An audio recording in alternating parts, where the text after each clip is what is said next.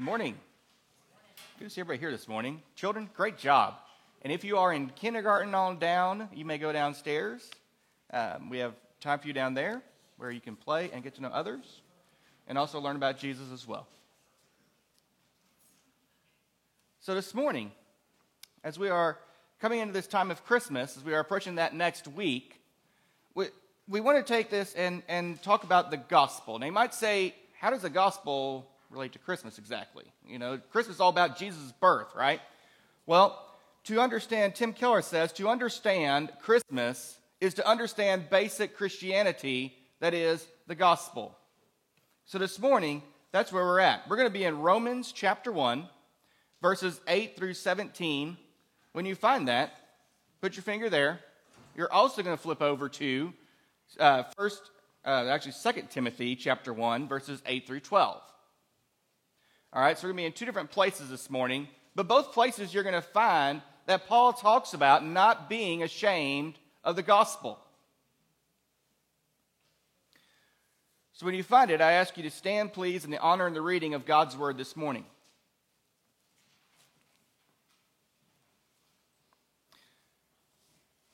Paul says, "First, I thank my God through Jesus Christ for you all, that your faith is spoken of throughout the whole world. For God is my witness, whom I serve with my spirit in the gospel of his Son, that without ceasing I make mention of you always in my prayers, making request if by some means, now at last, I may find a way in the will of God to come to you. For I long to see you, that I may impart to you some spiritual gift, so that you may be established, that is, that I may be encouraged together with you by the mutual faith, both of you and me. Now I do not want you to be unaware, brethren, that I often planned to come to you, but was hindered until now, that I may have some fruit among you also, just as among the other Gentiles. I'm a debtor to Greeks and to barbarians, both to the wise and to unwise.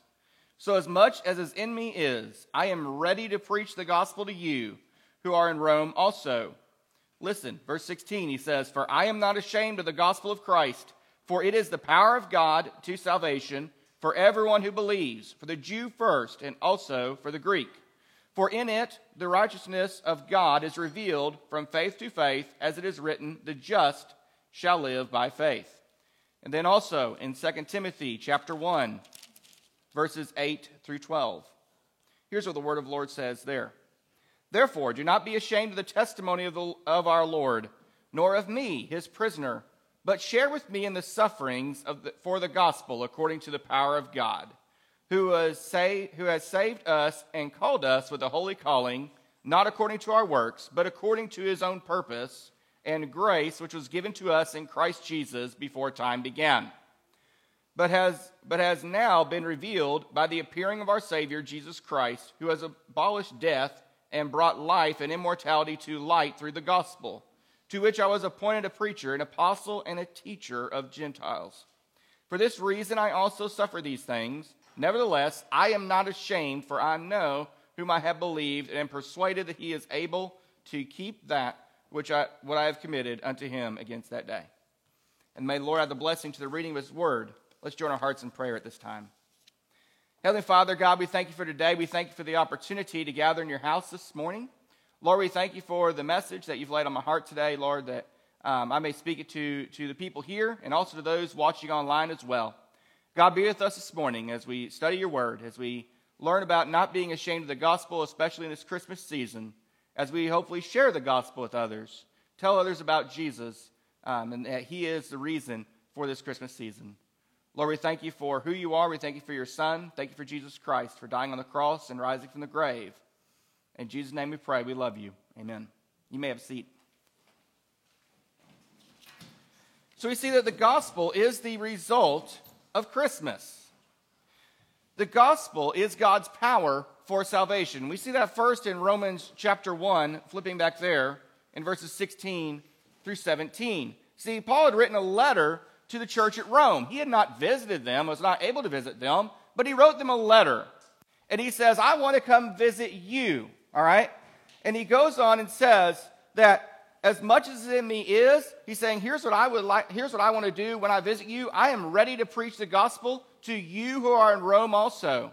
He says, I am not ashamed of the gospel of Christ, for it is the power of God to salvation for everyone who believes, for the Jew first and also for the Greek. For in it the righteousness of God is revealed from faith to faith, as it is written, the just shall live by faith. See, power has an innate desire to be, people have an innate desire to be changed. They want to look better, feel better, have more money, have more power, have more influence. We see this in advertising, that people want to change something in some way, and the job of the advertiser is to convince that person that they need this product in order to be changed, in order to change whatever it is they want different in their life.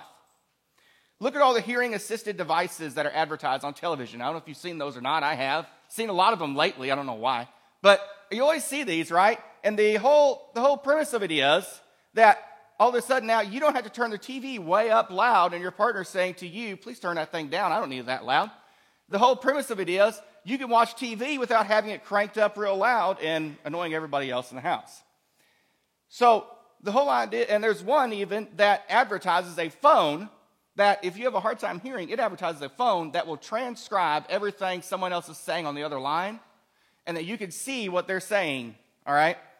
So it's this idea that they want this change. They want better hearing. So they've come up with all these devices. Now, granted, they do have some pros that they're cheaper than hearing aids, but there's some cons too that it doesn't put it to where your hearing loss is. It doesn't adjust it at all right?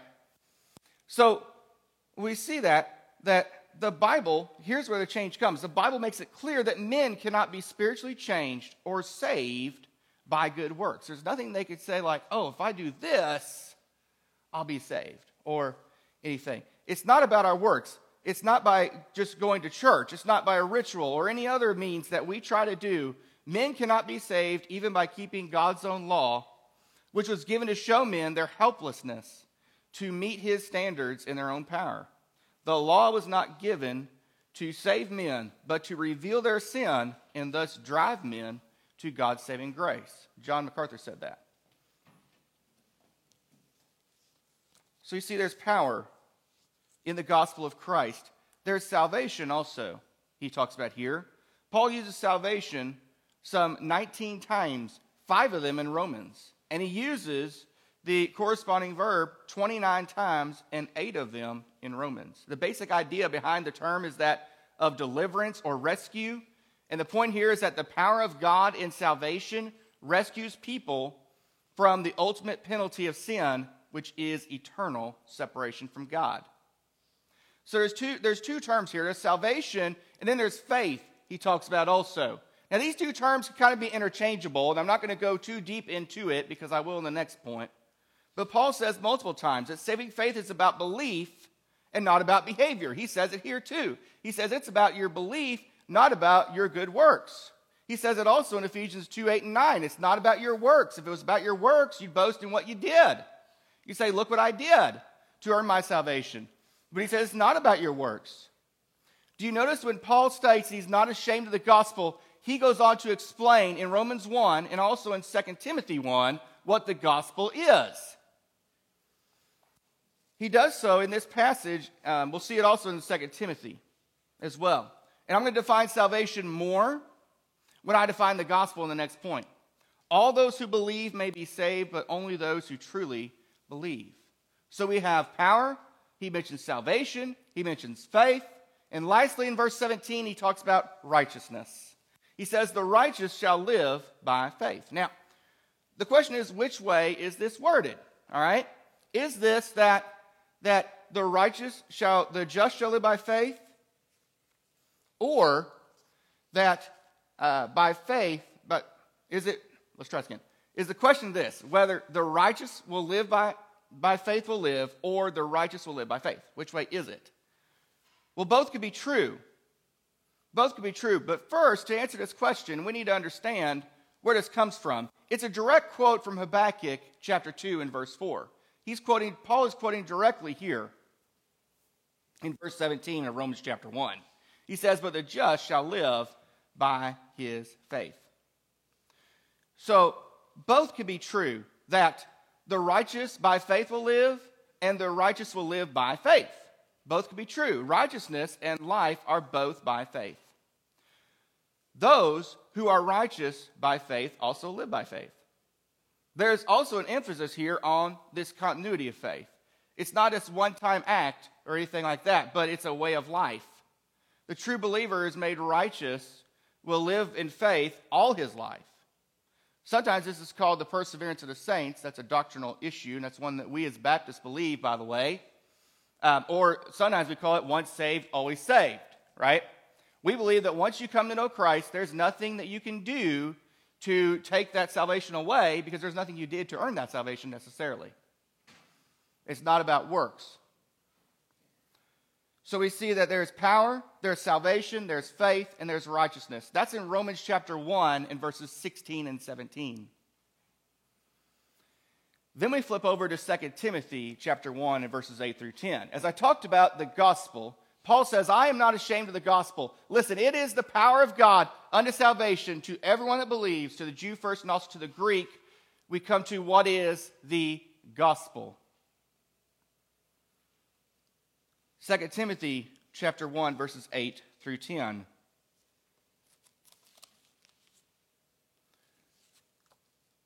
The character of salvation is mentioned. Salvation involves the redemption of the whole man and is offered freely to all who accept Jesus Christ as their Lord and Savior, who by his own blood obtained eternal redemption for the believer. In the broadest sense, salvation includes regeneration. This is from our Baptist Faith and Message. They define salvation, I think, in a great way. And they define it in 4 terms. Salvation includes this: regeneration, justification, sanctification, and glorification. You're like, whoa, that's a lot. That's loaded. We're going to unpack that.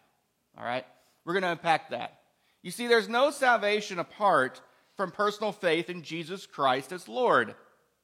It starts with justification. Justification is God's gracious and full acquittal upon principles of his righteousness of all sinners who repent and believe in Christ. It's all about repentance. It's all about forgiveness. Justification brings the believer into a relationship of peace and favor with God. That's the first part. Then there's the source of salvation. Paul makes it clear that the source of our salvation is not in our own works. Regeneration, that's our next term, all right? Regeneration or new birth is a work of God's grace whereby believers become new creatures in Christ Jesus. It is a change of heart by the Holy Spirit through conviction of sin, to which the sinner responds to in repentance toward God and faith in Jesus Christ. Repentance and faith are inseparable. In other words, you can't separate them. Repentance and faith go together. Repentance is a genuine turning from our sin toward God. So it's turning away from and turning toward God. Faith is the acceptance of Jesus Christ and commitment of the entire personality to him as Lord and Savior. Next, we have the ground of salvation. So there are 2 words here in the ground of salvation. Our last 2, sanctification and glorification. Sanctification is the experience that begins in regeneration. We've talked about that, right? Turning away from, turning toward. Regeneration, by which the believer is set apart to God's purposes. It is enabled to progress toward moral and spiritual maturity through the presence and power of the Holy Spirit dwelling in him. In other words, this is where growth happens. This is where spiritual growth happens, all right? We have justification and forgiveness of our sins. Sanctification, talking about repentance, turning away from, turning toward Christ. And then accepting him in sanctification. That's where we start to grow. That's where he's already drawn us. We've already had the Holy Spirit working on our heart, all right? And we've accepted him. Now this is where we grow, in sanctification. So it's the experience beginning with regeneration by which a believer is set apart for God's purposes. Growth in grace should continue throughout the person's life. Glorification is the culmination, meaning like the adding up of salvation, and is the final blessed and abiding state of the redeemed. Our next part we have then is our duty in relation to the gospel. So we've seen what the gospel is. We've seen the power in the gospel. Now we see our duty in relation to the gospel of Christ. And that's in 2 Timothy chapter 1, verses 11 through 12. But I'm going to back up and read 8 through 10 first, just to give us the context again as where we're at. Therefore, do not be ashamed of the testimony of our Lord, nor of me, his prisoner, but share with me in the sufferings for the gospel. Catch that. According to the power of God, who has saved us and called us with a holy calling, not according to our works, but according to his own purpose and grace, which was given to us in Christ Jesus before time began. Verse 10, but has now been revealed by the appearing of our Savior Jesus Christ, who has abolished death and brought life and immortality to light through the gospel, to which I was appointed a preacher, apostle, and teacher of the Gentiles. For this reason I also suffer these things. Nevertheless, I am not ashamed, for I know whom I have believed, and am persuaded that he is able to keep what I have committed to him until that day.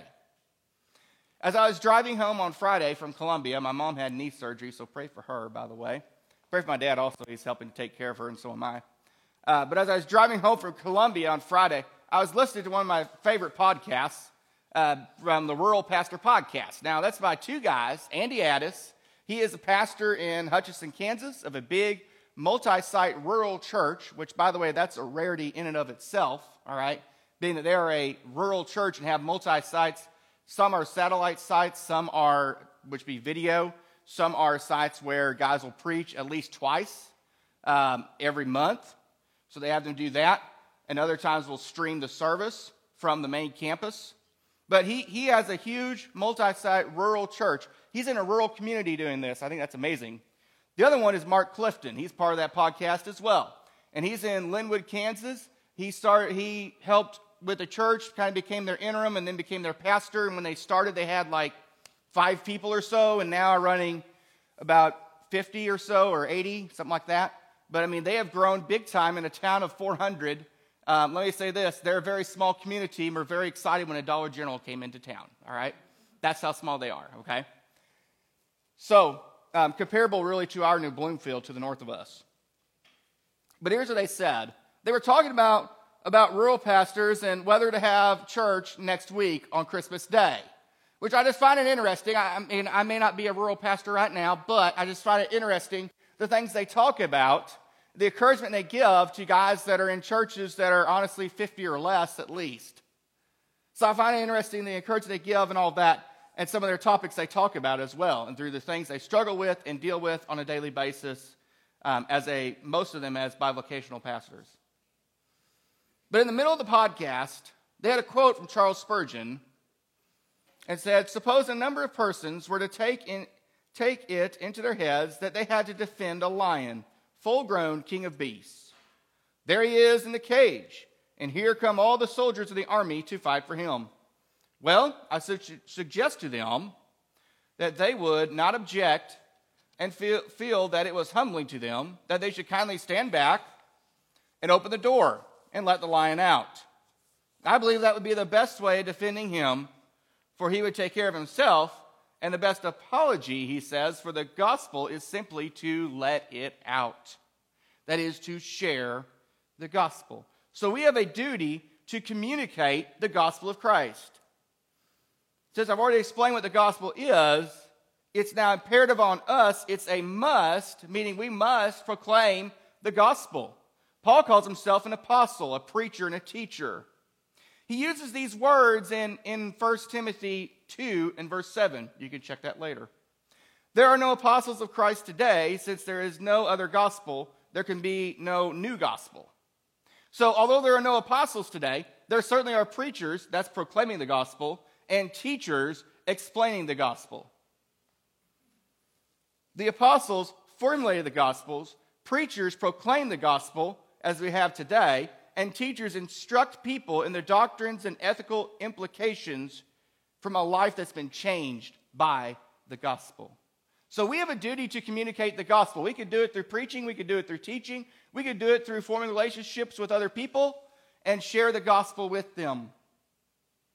That's the key, is to share the gospel with them. It's not just through living your life as a Christian, not just through living for Christ, but it's also explaining what Christ has done in your life so that there's no confusion of just living a good life or living like a Christian, but there's a life change that has to happen first. That's why we live differently. That's why we don't live like the world. So we have a duty to communicate the gospel. We also have a duty to suffer for the gospel. And this is where some people jump off board and say, I don't want any part of that. But we have a duty to suffer for the gospel. You notice that Paul suffered for the gospel. He suffered for the gospel. What is the reason for the link between suffering and the gospel? What is there about the gospel which men hate and oppose, and on account of which those who preach it have to suffer? Why do people that preach the gospel have to suffer, in other words? Jesus said in John 15 and verse 18, if the world hates you, you know that it hated me before it hated you. In other words, if you live for me, if you preach the gospel, the world is going to hate that. They're going to turn against that. Paul is saying here that I suffer because I'm an apostle, a preacher, and a teacher of the gospel. Listen, if we are communicating the gospel as we should, we can expect we will suffer. We also have a duty to guard the gospel. Lastly, to guard the gospel. For I know whom I have believed, and am persuaded that he is able to keep what I have committed to him until that day. You know, we sing these words in a hymn, and the hymn is, I know whom I have believed. It was written by Daniel W. Whittle, if I can say his name right, in 1883. These 25 words are repeated in all 5 verses. What is Paul saying here? Paul is saying, I know Christ, and I am sure of my salvation. Paul is saying, I am saved, and I am confident I will not lose salvation in Christ. So our first duty is to communicate the gospel, to use old ways and seek fresh ways of making it known throughout the whole world. If we do so, we will suffer for it. For listen, the authentic gospel, the gospel of Christ, has never been popular. It's a message that will divide. But above all, we are called to guard the gospel, keeping it pure, whatever the cost, and preserving it against every corruption. Guard it faithfully, spread it actively, and suffer for it bravely. This morning you may be here today and say, I've never heard the gospel before. This may be your first time to ever hear it. This may be your first time to ever learn that it's not about what you do, it's about what he did on the cross. It's not about our works, it's not about what I'm doing. I'm here today in church. You know, it's not like I can, check that off the box. I gave my tithe in December. I can check that off the box. I was baptized when I was in 7th grade. I can check that off the box. It's not about a list. It's not a laundry list of things that we do. It's about what Jesus Christ came and did on that cross over 2,000 years ago. This morning, if you've never accepted Christ as your Lord and Savior, this invitation is open to you today. Today may be a day that may change your life forever. And if God is drawing you today, come forward this morning. Don't put it off anymore. Come forward today and accept Jesus Christ, your Lord and Savior, and you watch, your life will change. Things may still be difficult. It's probably going to be. I'm not going to tell you that if someone's an alcoholic, they come to know Jesus, they're somehow no longer an alcoholic. No, there may still be an alcoholic, but they have Jesus. There's a big difference. Big difference in that. Today you may say, I want to come forward, I want to join this church. I've been coming for a long time, and I'd like to join. I want to be part of this community of Summit Community Church. I want to be part of what God is doing here. I want to be part of this growing work, of this new work. It's funny, I had said today, this morning we met in the back, I said, you know, we can do things different for invitation. I mean, we could have people stand up front. We can have people stand in the back. We can do whatever we want. I was like, we're a new church, you know. We're not having people saying, well, we've never done it that way before. We can't do it that way. You know, we don't have that here. We're newer. We could try things out, and that's okay, right? But anyway, I don't know why I even said that, but moving on. So this morning, if you want to join Summit, you'll find a great church family. You'll find people that love the Lord with all their heart. I've watched us grow spiritually. I'm watching us getting to watch us grow numerically. It's wonderful to see, and I'm telling you, you will love it here.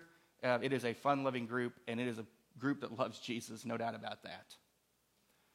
And then thirdly this morning, you may be here this morning and say, God's really been working on my heart about ministry. Maybe God's here. Maybe you're here saying, God's really working on my heart about ministry. I don't know what it is, and maybe it's not preaching, and that's okay if it's not.